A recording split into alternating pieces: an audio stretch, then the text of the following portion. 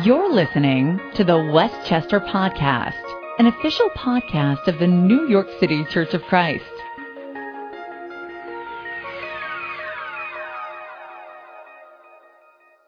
The snow. And speaking of snow, I just wanted to congratulate a couple that just got married yesterday. They are my neighbors. I was invited to perform the wedding. I want to introduce them, Tim and Lourdes Fallon, right here.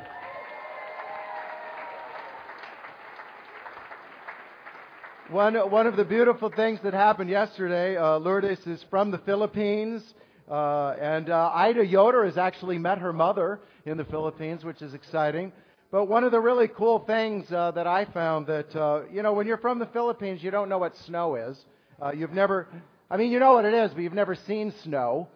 She had never seen snow. Lourdes grew up in the Philippines, had never seen snow, and really was praying to see snow. She goes, God, I really want to see snow.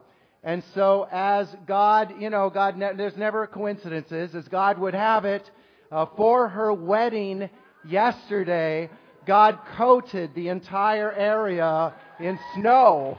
So that was like a wedding present for Lourdes, but very exciting, and congratulations to you guys. And Tim and I have been neighbors.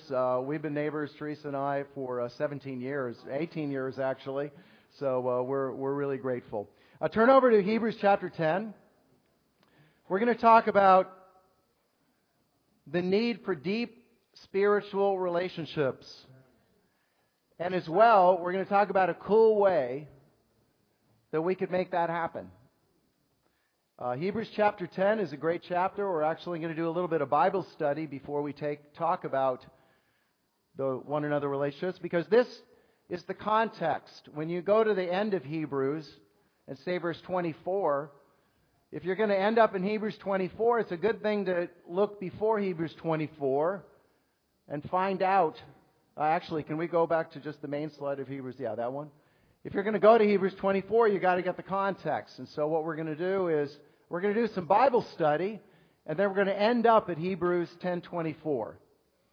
So in Hebrews chapter 10, of course, the writer of the Hebrew letter is addressing a very important topic, and that's the superior value of Jesus Christ over the old covenant and the law of Moses. It's a letter written to Jews that had become Christians, that were struggling with Christianity and thinking about going back into the Jewish system, lifestyle, and reconciliation under the old covenant. And so they were tempted to return. And so the writer of Hebrews is saying, whoa, you guys, Jesus is better. It's a better way. It's a superior way. And so he's painting a picture of how superior Jesus is to that. Now, through this, you're going to see a contrast. He's contrasting the Old Covenant and the New Covenant. Now, the Old Covenant was based on law and obedience, sacrifices prescribed by law. It was very much a fear-based, fearing God and just making sacrifices, blood sacrifices, sacrificing animals to try to get your sins forgiven. Of course, their consciences were never cleared. They were never feeling great about it. They were always feeling nervous and insecure under that old covenant. The New Testament, the New Covenant, is vastly different. The New Covenant is based on a relationship with Jesus Christ. And not just sacrifices prescribed by law, but actually sacrifices chosen by personal will. That we are the ones choosing to give these sacrifices. It's not that God is commanding these things to be done because it was done in Jesus, and there's nothing more we can do to get our sins forgiven because Jesus did that. But instead, we want our whole lives to be a living sacrifice. But that's our will. We choose that. There are not specific things dictated to us how to do that. But it is, we just do that because we're so grateful, basically. We're just overwhelmed with gratitude, and we just want to thank Christ for what He did on the cross. And so we just want our whole life to be one big thank you. So as we read this, let's look for those things. Let's look for the contrast between the old covenant of fear and law and prescription of sacrifice and the new covenant of freedom from the past and freedom to be able to enjoy the blessings of Christianity. So as we read it, that's what we're going to be looking for in this. Hebrews chapter 10, let's start in verse 1. The law is only a shadow of the good things that are coming, not the realities themselves. For this reason, it can never, by the same sacrifices repeated endlessly year after year, make perfect, because that's the goal, perfection, make perfect forever, or make perfect those who draw near to worship. So that was the law. The law was you come to worship God, give sacrifices, but it was never able to make them perfect. Verse 2, otherwise they would have stopped being offered. For the worshipers would have been cleansed once for all and would no longer have felt guilty for their sins. So there was a reason for the sacrifices, but the sacrifices weren't really working.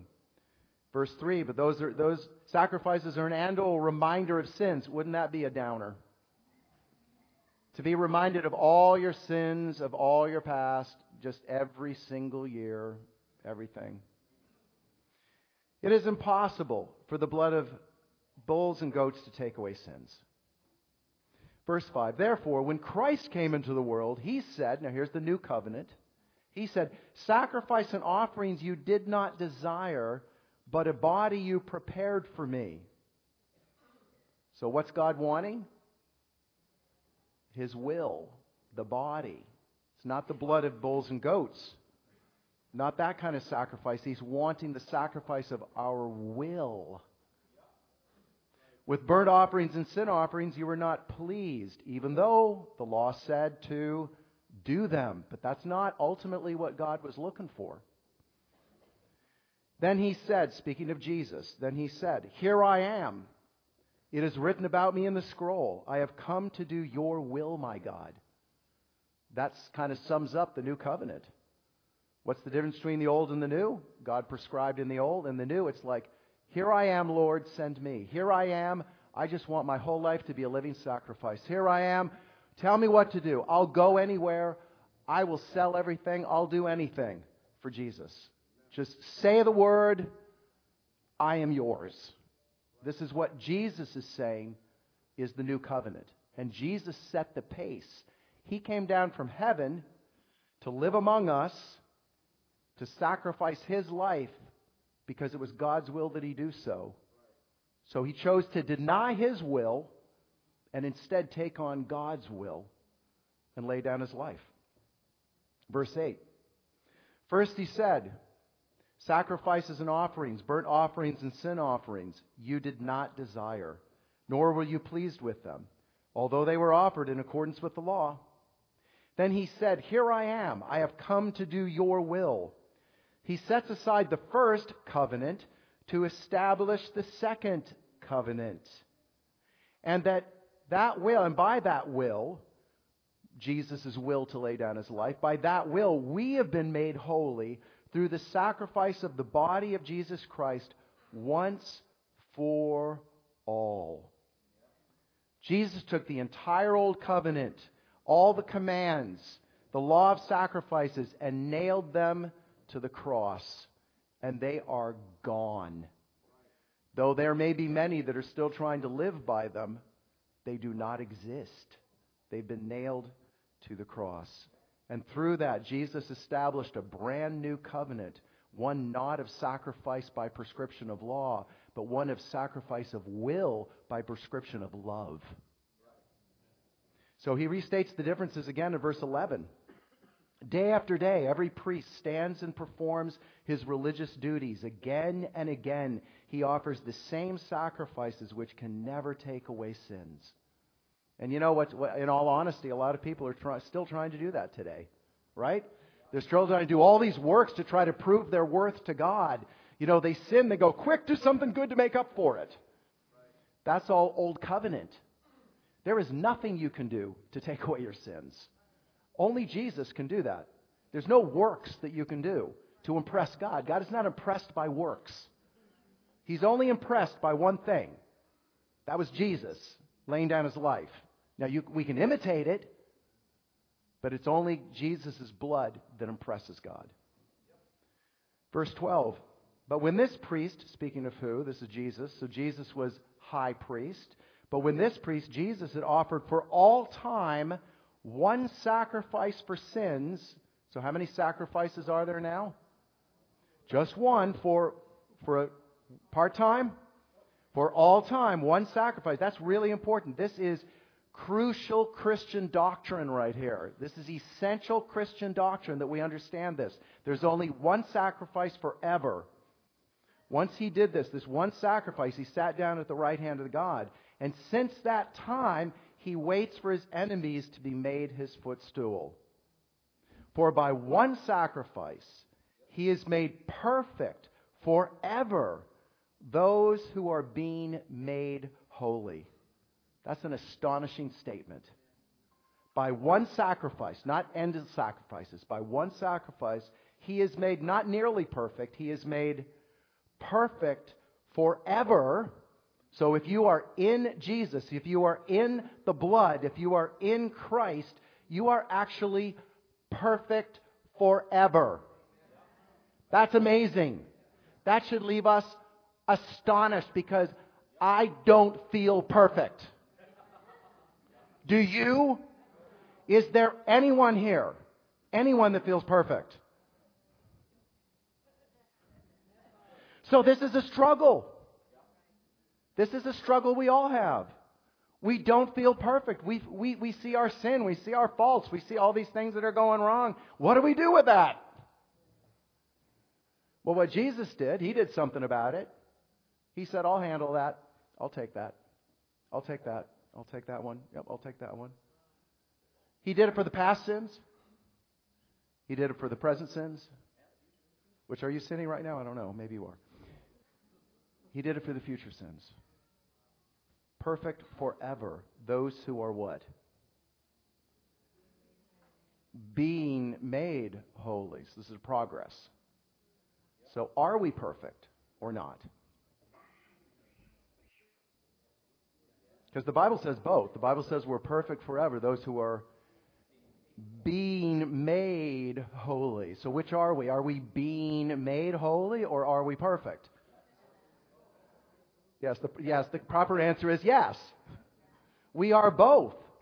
When God sees us, if you are in Christ, if you are in His blood, if you are in that one sacrifice forever, if you are in that sacrifice, when God looks at you, He only sees Jesus. Your life is now hidden in Christ. He only sees Jesus. He doesn't see the imperfection. He doesn't see the unholiness. He doesn't see all that. All He sees is His Son. And how does He feel about His Son? I am well pleased. He loves His Son. So if you are in Christ when you die, you stand before God in Christ. And what's God going to say? In you I am well pleased. Enter into your Father's kingdom and celebrate. What about all that unholiness? What unholiness? All I see is perfection. But we know that we're still being made holy. And that's part of our will, that we choose in the new covenant to say, here I am, Lord, I have come to do your will. Not my will be done, but your will be done. We actually pray that in the Lord's Prayer. Did you know that? Thy will be done on earth as it is in heaven. By who? By the person praying it. So we pray it out all the time. We need to do it. That's the new covenant. It's not what you have to do, it's what you get to do. It's all these things that we get to do. We get to sacrifice our time and our heart and our energy and our love and to be able to serve and to give and all this stuff. But I'm getting ahead of myself. That's just verse 14. I just love verse 14. For by one sacrifice He has made perfect forever those who are being holy. So another conclusion from this is there's no more sacrifices that exist to purify you from sin. So when you sin, you can't say something like, oh, what's going to take away my sin here? Because That's not true. If you're in Christ, there's nothing that can take away your sin. It's already been taken away. You've already been purified. But I haven't prayed yet. You've still been purified. You're still in Christ. People get really insecure about their salvation. Am I saved? Am I lost? Am I saved? Am I lost? Listen, the question isn't, am I saved? Am I lost? The question is, are you in Christ? Well, yeah, I'm in Christ. Then you're saved. Yeah, but I don't feel saved. That doesn't matter. That doesn't matter. It doesn't matter what you feel. The facts are the facts. Are you in Christ? Yeah, I'm in Christ. Then you're saved. Then you're perfect. No, I'm not perfect. Well, no, you're being made holy. But you're perfect in God's sight. Now, I tell you, that turns me on. That inspires me. That floats my boat. And it inspires me so much that I want to serve God. What else can I do? God, tell me what to do here. Where can I go? What can I do? How can I serve? I'm just inspired. Verse 15. The Holy Spirit also testifies to us about this. First he says, this is the covenant I will make with them after that time, says the Lord. So he's speaking of the new covenant. I will put my laws in their hearts, and I will write them on their minds. So in the Old Covenant, we had a whole list of hundreds of regulations, 10 commandments, and then hundreds of regulations. They were all written down, some in stone, right? The 10 commandments were written in stone. Some were written on papyrus and scrolls and things like that. So that was a lot of stuff to do. In fact, it was hard to keep track. The Pharisees, of course, were very consistent about keeping track of every little thing, right? That's the Old Covenant. What's the New Covenant like? What does this say, the New Covenant? Where are the laws? Are there laws? Well, there are, but where are they? Are they on stone? Are they on papyrus? Are they on scrolls of sheepskin? They're written in you. They're written in you, inside you. You know what they are. And what are they? To love the Lord your God with, and to love your neighbor. See, they're there. They haven't gone anywhere. Verse 17. Now this is a mind blower too. Then he adds, their sins and lawless acts I will remember no more. That should be mind-blowing to us. Their sins and lawless acts I will try to forget. Their sins and lawless acts, I will really struggle with this, but I'll go ahead and forget them. No, it's actually a choice. It's God's will to actually forget your sin. That God is so powerful that he has the power to forget. God is omniscient, but he's omnipotent. But he has the power to forget. He's choosing to forget. So again, when you stand before God and you say, well, what about that lust? What about that gossip? What about those attitudes? God's like, what gossip? What attitudes? What? What? Well, I guess I forgot. Won't that feel great? I mean, won't that feel great standing before God? And you're like this. And God's like this. I'm like, how can you be so happy? You're pure. You're perfect. What? I am? Yeah. Because you're in Jesus. Now that then becomes a pretty important deal, being in Jesus. That's sort of the big thing. Because some people aren't in Jesus. And with you, I worry for you, I'll pray for you, I'll study the Bible with you. Because that's big. You got to get in Jesus. But once you're in Jesus, you're perfect, the sins have been forgotten, it's amazing. Verse 18 says, and where these have been forgiven, sacrifice for sins is no longer necessary. In fact, it's impossible, because there's nothing else that can forgive other than the blood, and it's already been shed. Therefore, okay, here's the message. That was all lead into the message, okay, but it was very important. Therefore, brothers and sisters, since we have confidence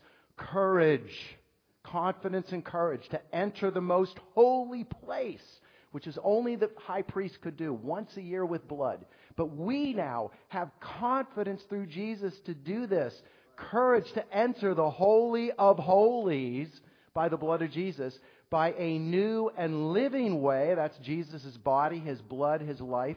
A new living way opened for us through the curtain. Nobody got past that curtain except the high priest once a year with blood. But we get to go through the curtain.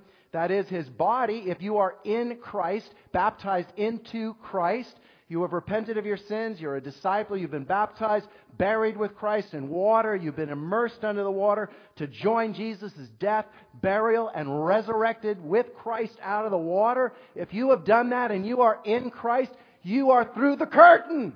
Whoa! That's amazing. Can you imagine being a Jew 2,000 years ago? They saw the curtain. They knew they couldn't get past that curtain. And now they can. That's amazing.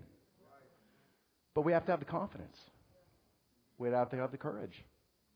Do we have it?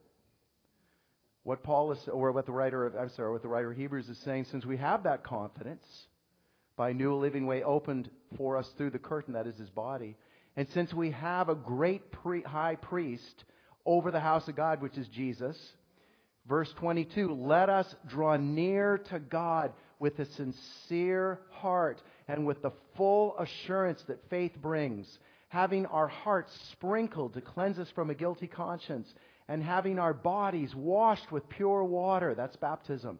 Let us hold unswervingly to the hope we profess. For He who promised is faithful. And let us consider how we may spur on one another toward love and good deeds. Let us not give up meeting together, as some are in the habit of doing, but let us encourage one another, and all the more as you see the day approaching. Those are our marching orders. That is exactly what we need to do in the new covenant. Because of all this good news, because of the forgiveness, because of the purity of our lives, our gratitude wells up into what do we need to do here? And the writer is saying we need to first have confidence, full assurance, hold unswervingly, consider some things, how we can help one another. Don't give up meeting together as some are doing. Where are they? Get back here. So we need to meet together. And we need to encourage one another, and all the more and all the more. Wow. Look at verse 26. It's the only warning in here. There is one warning. It says in verse 26, if we deliberately keep on sinning, in other words, if we don't do what He's asking us to do, if we deliberately keep on sinning after we've received a knowledge of the truth, no sacrifice for sins is left. Nothing can forgive you.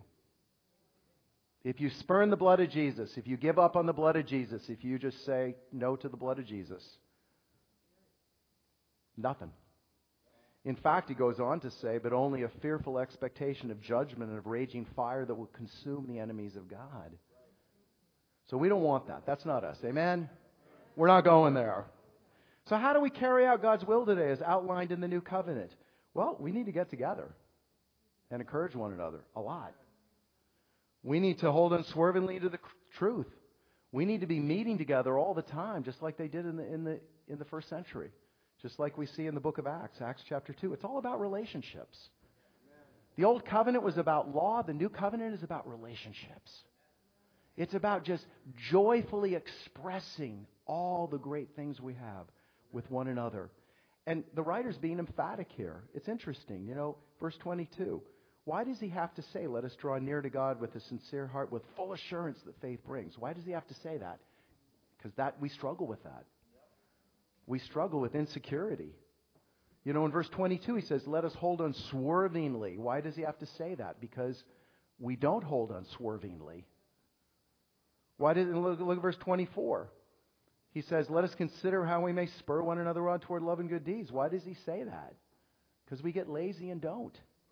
Well, somebody else will encourage them. Well, somebody else will take care of them. Well, somebody else, and we just pass it on to everybody else. The tendency, the historical drift, is to come to church and just bump shelves and go home, just like a cinema. But that's not God's church. You can do that in a cinema, but you should never do that in church.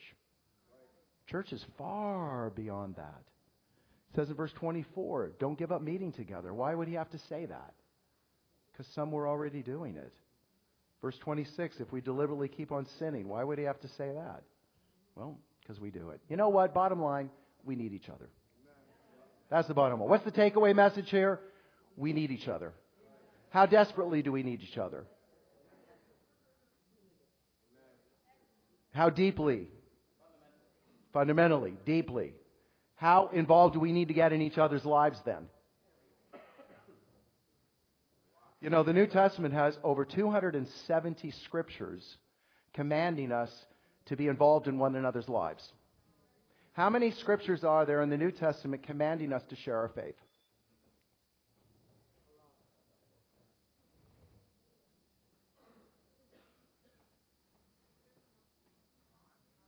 Commanding us to share our faith? Now, do we believe in it? Yeah, do we do it? But it's really not commanded much. How many commands are there to get involved in each other's lives? Over 270. So where's the emphasis here? What do you think God's kind of trying to say here? It's easier to share your faith than it is to get into and encourage one another. That's the takeaway. It's easier to invite people to church. It's easier to go out and invite a stranger to church than to sit down with somebody and say, how are you doing? No, how are you really doing? No, how are you really doing? It's easier to invite people to a church activity than it is to sit down with somebody and say, you look discouraged. Can I ask why? Is there anything I can pray for you about? Let's talk. Let's go have lunch. Let me help you out. See, inviting somebody to church can take between 10 seconds and a minute, maybe 2 minutes. But if you sit there and say to somebody, can we talk? You want to talk? Do you want to share? That could be, depending on the person, up to 4 hours. You know, I hate to tattle on husbands, but can I just give you a secret? I'm going to tell it, and the husbands are going to be really angry at me for saying this. But many husbands don't even want to ask their wives, how are you doing? How are you feeling? Because it could be a 5-hour conversation. Now, I'm not saying that they shouldn't do it or say it. That's a whole other subject. I shouldn't have done that. I shouldn't have gone there. That wasn't good. Can we get back to the subject? Forgive me. Let's get back to the subject here. There are over 270 scriptures commanding us to get involved in each other's lives on a deep level. Scriptures like love one another, serve one another, bear with one another, greet one another, be devoted to one another, honor one another, accept one another, serve one another, encourage one another, build one another up according to their needs, forgive one another, confess your sins to one another, be hospitable to one another. And we could spend a lot of time going through all 270 scriptures. And a lot of them are encourage one another, encourage one another, encourage one another, encourage one another, encourage one another. Do we get the point? We need each other. You know, how do we pull this off? How do we practice all these scriptures, these commands? How do we pull this off? Well, we need consistent opportunities to do it, don't we? We need a venue. We need an opportunity to serve, to encourage, to influence, and animate, to serve our lives with. Well, we have church services. Well, can we be honest about church services? You know, we come in, we worship, and then what happens? We greet a little, and then we go. Any deep talks? Sometimes. But there's usually a limit to that. Usually to really, really get in and have a really great talk takes an hour or more. And that doesn't usually happen here. So there are some good talks that happen. And of course, I'm not saying we don't have great relationships. We do. We have great relationships. But I do have a point later on to call us higher on that. So church is limited. How about midweek? We have midweek. Can we do it at midweek? Can we really do one another things at midweek? Well, again, it's a bit limited just because of time. We're really busy. We really are. Well, how about a Bible talk? Well, a Bible talk, we tend to be more focused on people that are visiting the Bible talk because the purpose of a Bible talk is to help people understand that the Bible is understandable and help people with their faith in Jesus and help people eventually become Christians. That's the purpose of a Bible talk, is to actually help people become Christians, to get into the Word of God so that they have personal faith and they can respond with their personal faith to become a Christian. That's the purpose of Bible talk.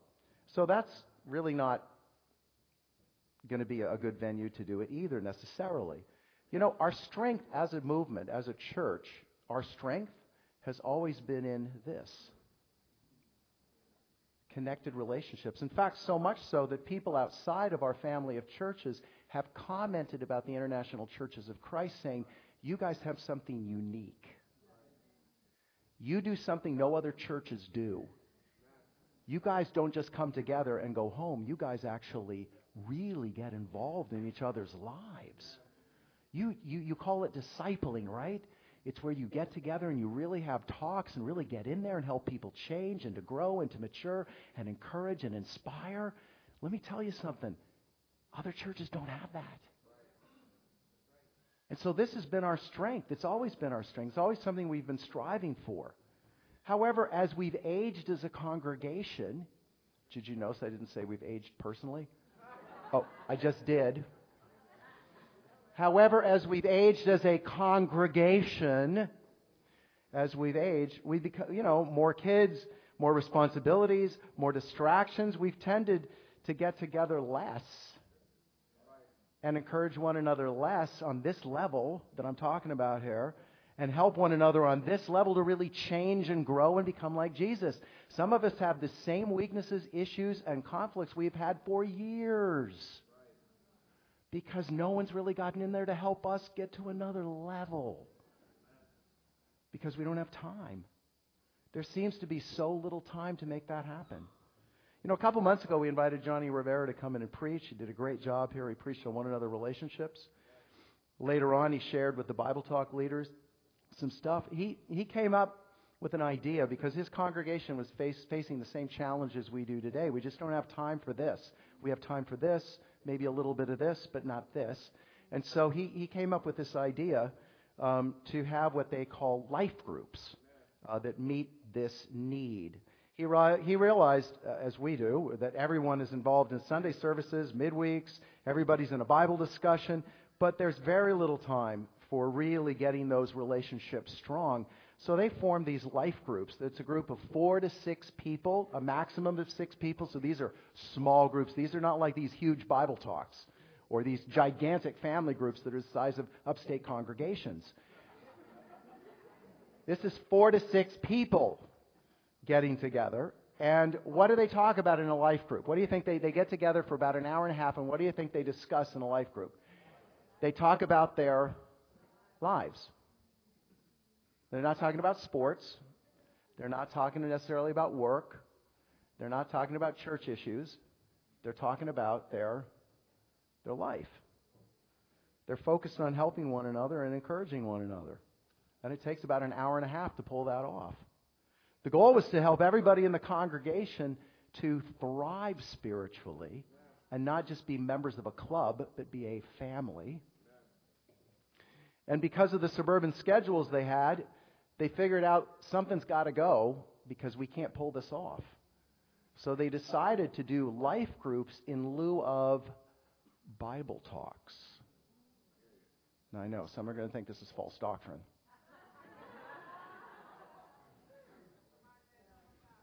Now, a lot of groups did both because they could pull it off.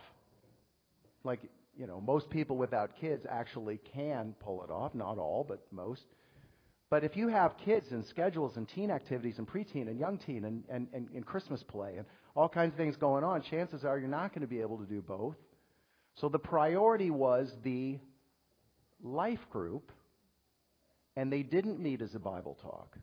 But instead, they did a life group. And as I say, some groups could do the life group and a Bible talk. But the priority became the life group. And they simply said, hey, let's try this out and see how it goes. Well, what about evangelism? What they did was they got everybody to come to church. Come to church. Rather than Bible talk, come on.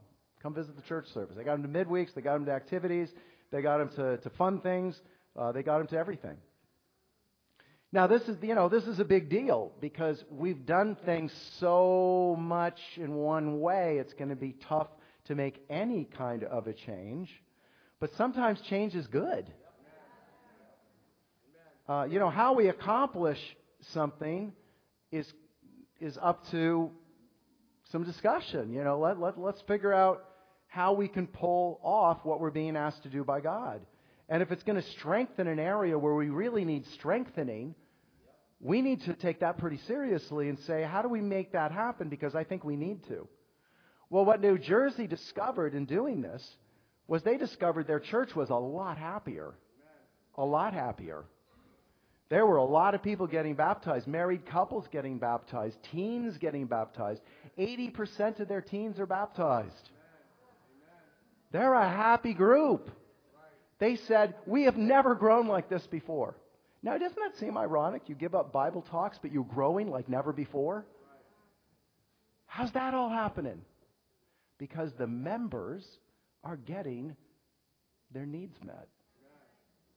When you've got happy members, you've got a happy church. When you've got a happy church, you've got a light to the world. So maybe you're thinking this isn't such a great idea to do it, but as a leadership group, we like it. We feel very inspired by the idea and would actually like to try it here in Westchester. We think that would be a great idea to try in Westchester.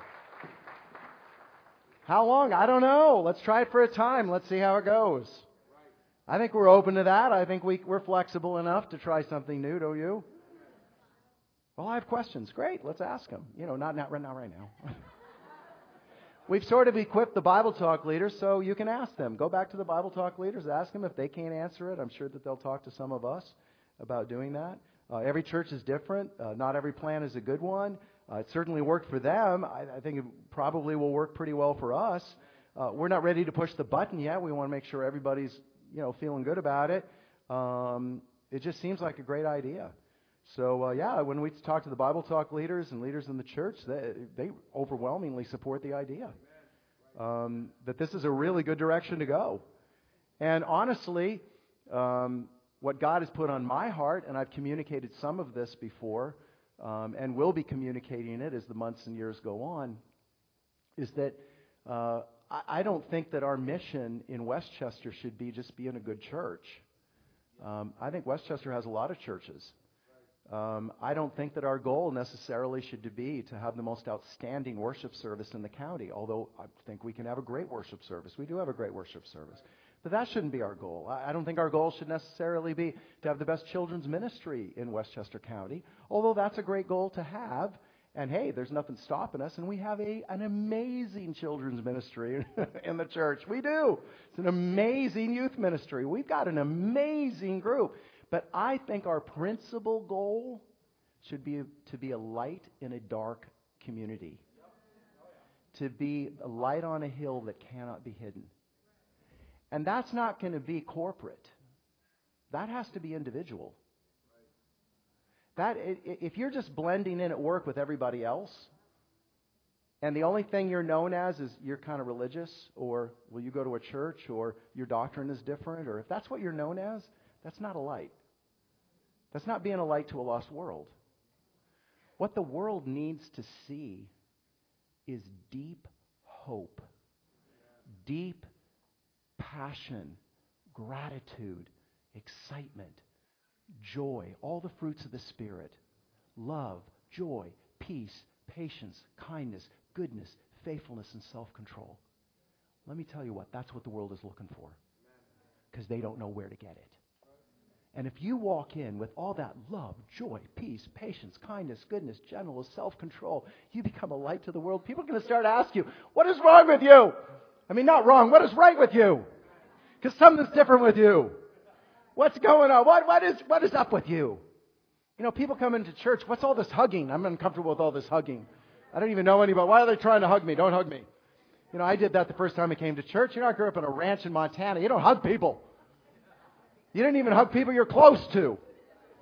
Maybe your mother, maybe. And then I came into church, I'm feeling uncomfortable. But what I didn't feel uncomfortable, well, I did feel uncomfortable with this, but it was different. When I saw in their life the joy and the peace and the patience and the kindness and the gentleness and the faithfulness and the self-control, I wanted that. I want what Sue has. I want what Evan has. I want that. And that's what got me to study the Bible. It wasn't so much an invitation to church. In fact, I invited myself to church. It was what I saw in the individual that I knew was a hole in my life that I needed. And I saw that they had that, and I wanted it. Don't you believe Westchester County needs that? I believe we can be a heavy influence on Westchester County in that way. When we get to meet as life groups and talk about our lives and helping us each other grow and be able to project the fruits of the Spirit and live all of that and become beams of light, and then you send out 275 people into the community and prayerfully eventually 1,000 people, 1,000 lights into the community, we're going to influence this county. Several hundred can do it. 1,000, absolutely. You get 1,000 lights in Westchester County spreading that kind of hope and joy and love and peace and patience and kindness and gentleness and faithfulness and self-control, you're going to have a county that's going to start asking questions. And I believe that that's where God has called us to go. So I'm asking for prayers. We're asking for prayers. Where I want prayers, should we do this? Is this the way we want to go? Because it would involve getting some life group facilitators together. People that can facilitate 4 to 6 people discussing their lives. People that can really are good at that. Good at really getting people to talk. Not preaching. Getting people to really share and talk. How do you feel? How did that make you well? What do you think? What do you see as a weakness? Just getting people to share. Facilitating discussion in a group. It would be committing ourselves to 2 or 3 times per month meeting together in these life groups to talk about your life, to be a better disciple. Certainly leads me to believe that if we did this, we would be much better, more fruitful, effective disciples. Don't you think that? One thing we know for certain in all of this is we got to obey the Bible, right? We got to obey the Bible. Back to verse 24, Hebrews 10:24. There's a command here that we have to do. And it's let us consider. What does the word consider mean? You got to really think about it. This isn't something you can just do off what's the expression, off the cuff, on the fly. Whatever, maybe I've got archaic expressions, but you got to think about it. You got to consider how you can do it, because some ways are effective, some aren't. Some ways of communication work, some don't. We don't want to yell to people on the other side of the river, get over here on my side. That's not effective. What's effective is you get in the boat, you row over to the other side and say, can I help you get in the boat? And then we can row back over together. So we need to consider how we can do this, how we can spur one another, and how we can inspire one another is another translation. Consider how you can inspire one another toward love and good deeds. That's why we need to meet together. We need to encourage one another daily. I hope that this has been an inspiration to your thought process. I hope that it's spurred on some thinking about what we can do as a church in the future, the picture we can paint. Again, the context is Hebrews chapter 10. We don't want to drift back to that old covenant of just sacrificial system and relationships that do this. Instead, Jesus is calling us into a new covenant, a new way, a new relationship like this, to be able to inspire one another higher and higher and higher till we all are lights in the community, lights to a lost world, to truly turn Westchester upside down. Amen.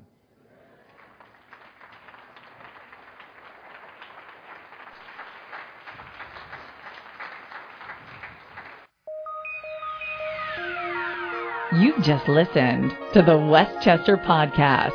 For more information about our ministry, please visit westchester.nyccoc.net.